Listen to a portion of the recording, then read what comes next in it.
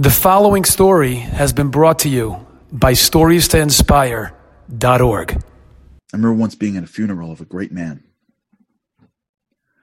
leader in a community. The place was jammed. The rabbi spoke. The president of the shul spoke. The guy was larger than life.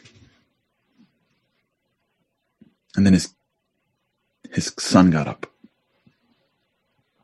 And he said, as great as you think my dad is, you have no idea.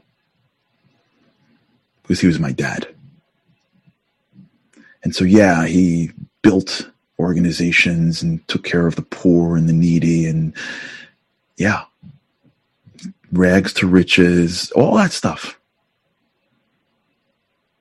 But you don't understand how hard it is for someone who would ask him 10 questions by morning. I walked with him to synagogue every morning.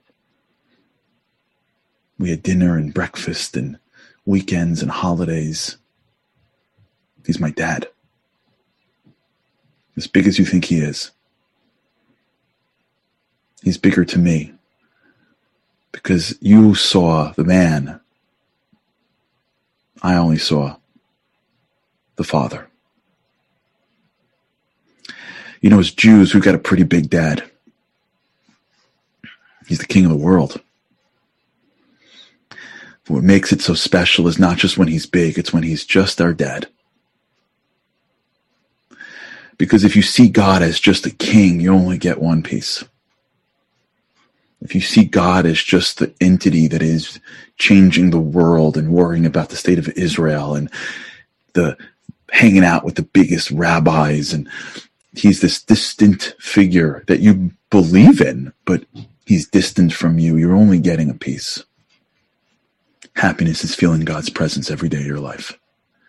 Happiness is not thinking that because you're not at some top of a scale of spirituality, then he doesn't love you or is connected to you. Happiness is knowing that no matter where you are in this world, for no reason, he's just there with you because he's in you and around you and he loves you because he is your dad and your mom. He is your parent. Feeling God's love unconditionally is the greatest source of our joy.